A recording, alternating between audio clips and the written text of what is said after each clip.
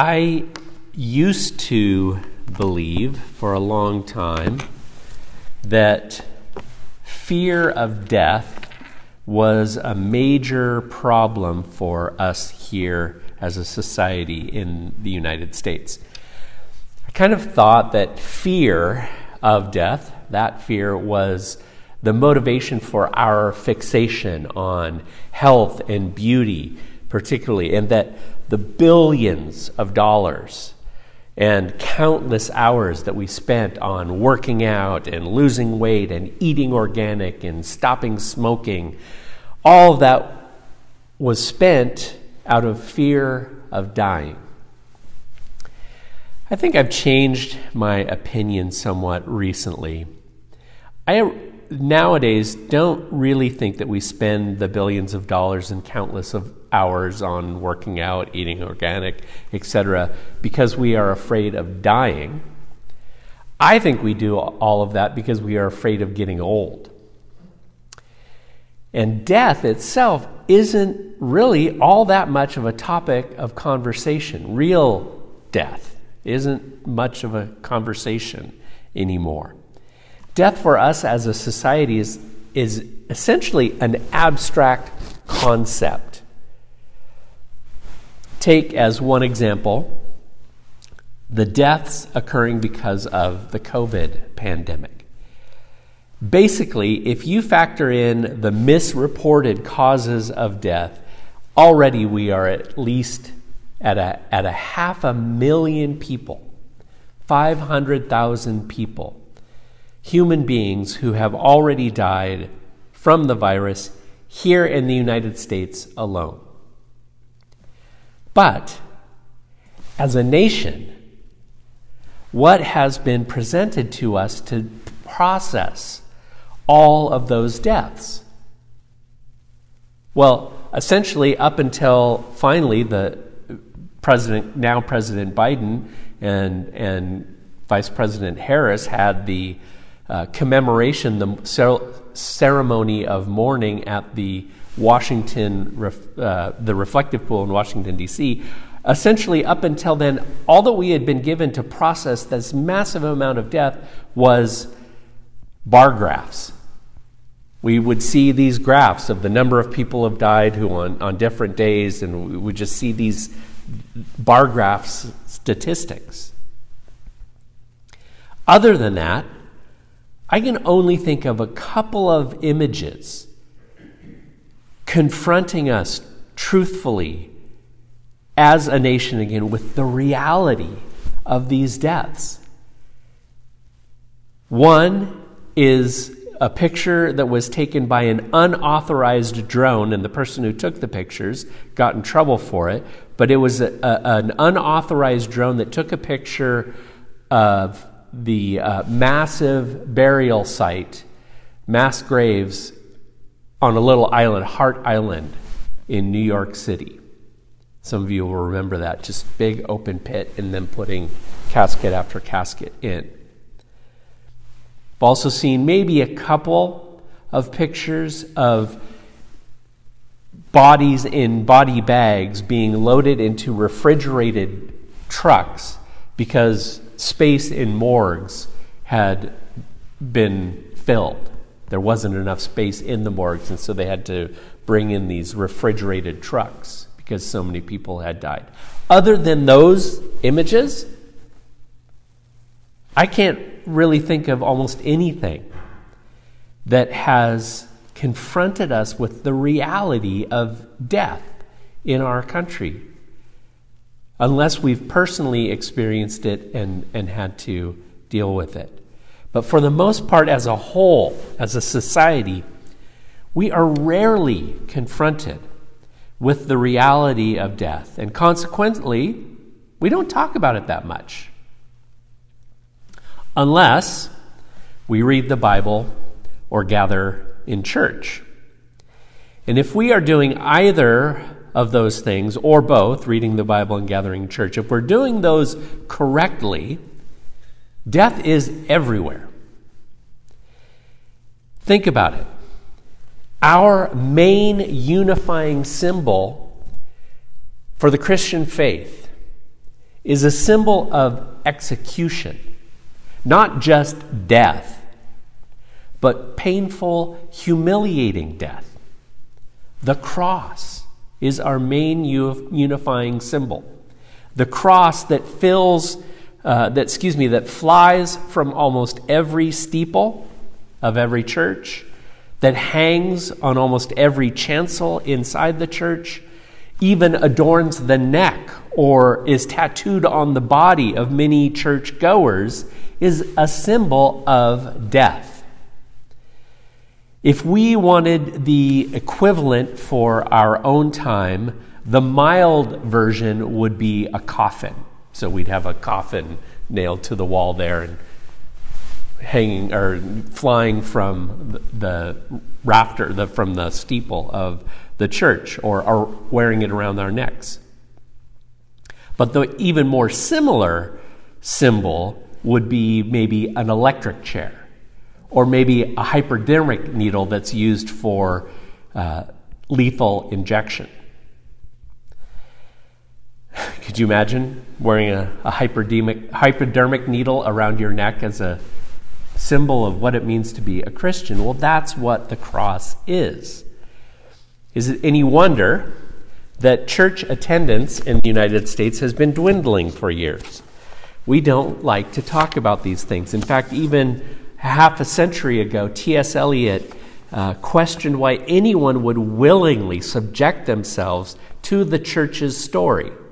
He wrote in his poem, Choruses from the Rock, "Why should men," he only wrote about men, "why should men love the church? Why should they love her laws, her story for that matter? She tells them of life and death and of all they would forget." But as followers of Christ, throughout the ages since Jesus died, have emphatically confronted death, we have done so for two reasons, two joyful reasons. One is that Jesus has the power to bring life even after death, life past death.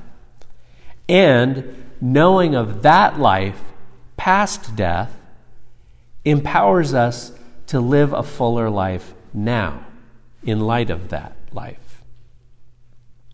In our main text this morning, Jesus reveals a small glimpse of his power over death. In the story that we looked at last week, Jairus, the synagogue leader that we hear again from this morning, Jairus had asked Jesus to come and heal his daughter who was ailing. And Jesus had said he would. Then, as they were about to go and Jesus was going to heal the daughter, a woman came up behind, touched the hem of his outer cloak, and was healed. And Jesus sensed something had happened, and so he stopped to find out who had touched him. Jesus' disciples think that that him trying to find this person is a waste of time because there are hundreds of people crowded around him. But Jesus continues looking. The woman comes forward. Jesus praises her in front of the whole crowd because of her faith and her courage. Wonderful. But we pick that story up again in this morning's story, and we find out that sometime between that moment when Jairus asked Jesus to come and heal his daughter and this exchange with this woman, that Jairus' daughter has died. That it's too late. We don't know how far away Jairus' house was from when he first asked, where he was when he first asked Jesus. Maybe Jesus could have gotten there in time and been able to heal her before death. But now it's too late. She's dead. And for us, and a world without Christ, this is where the story would end. And that's exactly what Jairus' friends suggest. In verse 35, Your daughter is dead, they said. Why bother the teacher anymore? He doesn't need to come. There's nothing to do. And yet, Jesus continues. Ignoring what they said, Jesus told Jairus, the synagogue leader, don't be afraid, just believe. When Jesus arrives at the scene, at the house, he confronts a crowd in a situation that seems, for us, probably a little too much because we ignore death and don't like to talk about it, but the scene was typical for the time and can still be found in many cultures that confront death openly. In verse 38, we hear, when they came to the home of the synagogue ruler, Jesus saw a commotion with people crying and wailing loudly. And I think it's Matthew reports that there were also flute players, which was part of the grieving mourning process. William Barclay helps us understand a bit better some of the dynamics that are at play here. He writes about how Jewish mourning customs were very vivid and very detailed, and practically all of them were designed to stress the desolation and the final separation of death. Immediately after death had taken place, a loud wailing was set up by professional wailers, and so that all people might know that death had struck. The wailing was repeated at the graveside. The mourners hung over the dead body, begging for a response from the silent lips. They beat their breasts, they tore their hair, they rent their garments. When death came, a mourner was forbidden to work, to anoint himself, or to wear shoes for 3 days. They must not travel with goods, and the prohibition of work extended even to servants. They must sit with their head bound up. A male must not shave or do anything for his comfort. He must not read the law or the prophets, for to read those books was considered joyful. He, however, was allowed to read Job, Jeremiah, and Lamentations, not so joyful. He must eat only in his own house and abstain altogether from meat and wine. He must not leave the town or the village for 30 days. It was the custom not to eat at a table, but to sit and eat on the floor using a chair as a table. It was the custom, and at the time that Barclay wrote last century, still was the custom in some places, to eat eggs dipped in ashes and salt. This is what Jairus faced, as well as the emotional devastation from his daughter's death. And yet, Jesus continues into the house, even after the mourners laugh at him for thinking there is anything he can do. And the moment itself, the moment of Jesus revealing his power, is one of the most intimate moments in all of the New Testament. In verse 40, we read, after Jesus put out all those who laughed at him in scorn and mockery, after he put them all out, he took the child's father and mother and the disciples who were still with him and went in where the child was. I think it's a note of Christ's tenderness that he makes sure the grieving mother is with them when the daughter is healed. And he only allows a few of the disciples in with him and with them. This is not meant to be a spectacle. And then, verse 41, he took her by the hand and said to her, Talitha cum, which means, little girl, I say to you, get up. With the mere, and she gets up and even begins walking around. With the mere sound of his voice, Jesus brings life back to this young girl. Jean Calvin, the 16th century reformer, recognizes the significance of Jesus using only words to bring life. Calvin writes, Christ gave a magnificent display of the power of his voice, that he might more fully accustom men and women to listen to his teaching, listen to his voice. It is easy to learn from this the great efficacy of the voice of Christ, which raises even to the dead, which reaches even to the dead and exerts a quickening influence on death itself.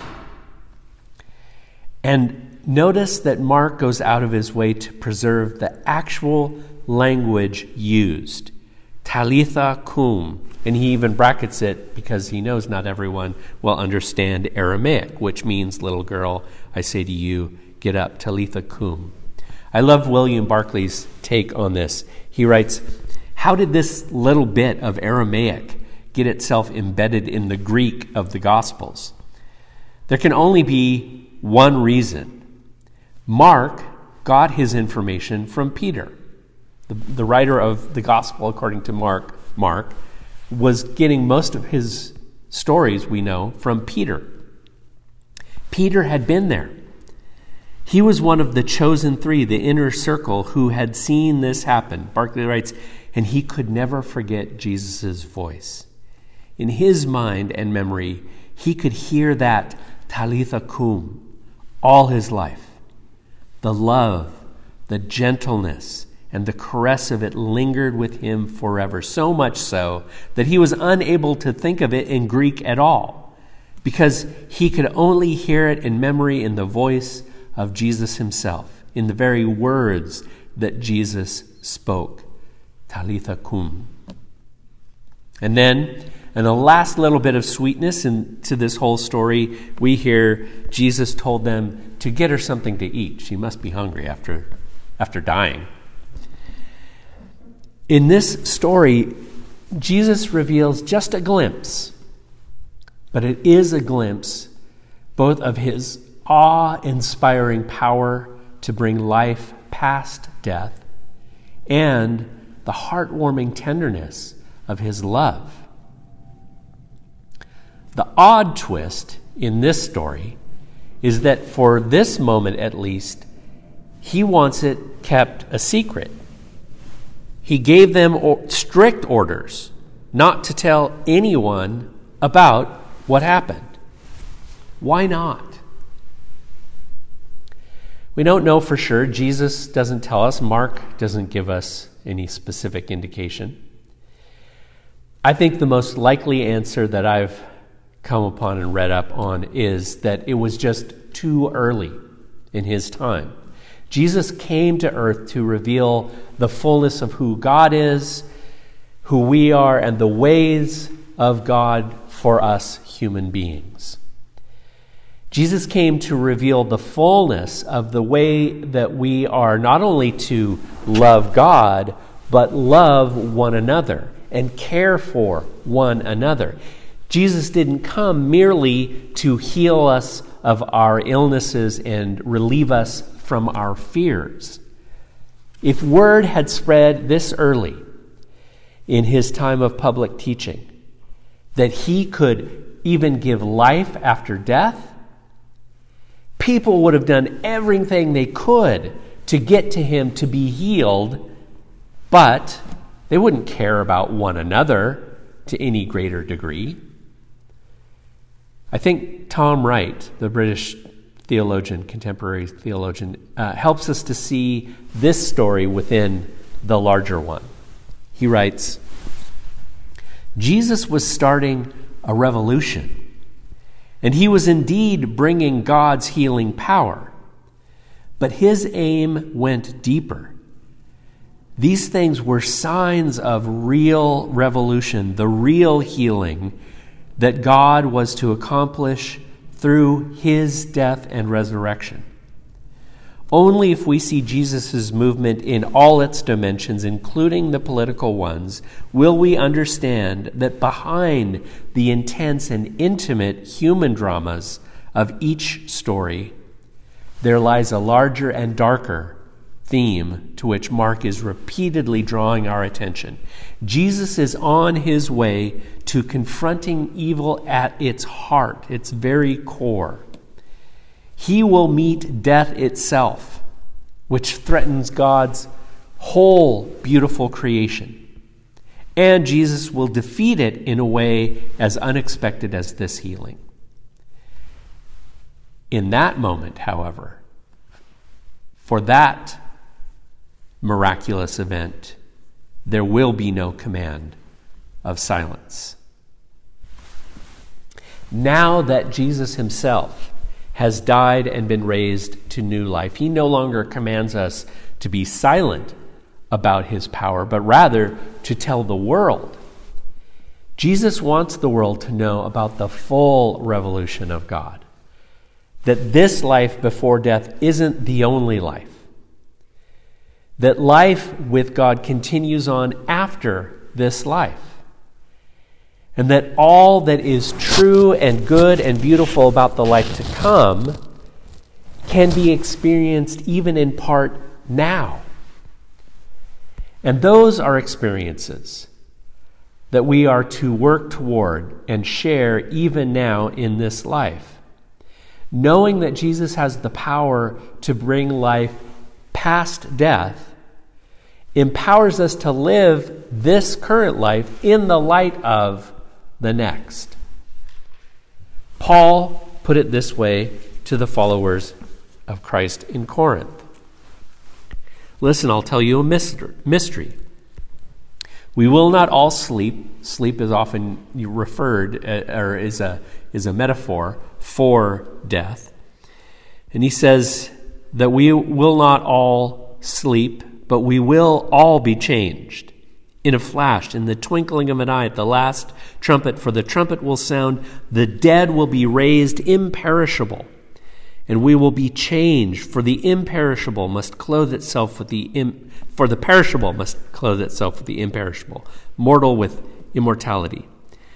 When the perishable has been clothed with imperishable, and the mortal with immortality, then the saying that has been written will come true, death has been swallowed up in victory. Where, O death, is your victory? Where, O death, is your sting? Therefore, Paul says, therefore, my dear brothers and sisters, because this is true, stand firm. Let nothing move you here and now. Always give yourself fully to the work of the Lord here in this life, because you know that your labor in the Lord is not in vain. This is why we talk of death in the church. Death reminds us that this life is not everything.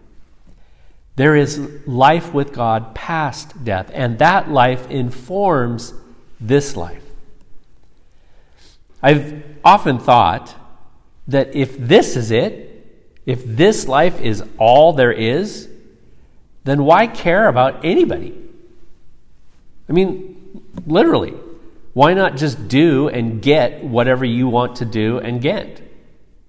If this is it. But our scriptures in the Spirit of Christ remind us that there is life beyond this.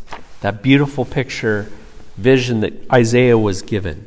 On the mountain of the Lord, a feast of rich food for all peoples, the best of meats and the finest of wines. On this mountain God will destroy the shroud that enfolds all people, the sheet that covers all nations. God will swallow up death forever.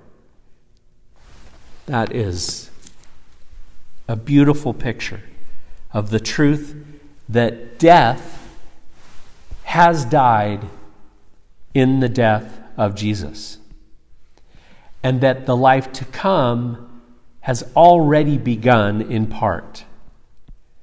And therefore, we do not need to fear death itself, nor being mocked for believing in life in God's dominion after. Rather, we confront death face to face, knowing that the power of Christ is stronger than death, and that Christ empowers us to live truly even now. Thanks be to God.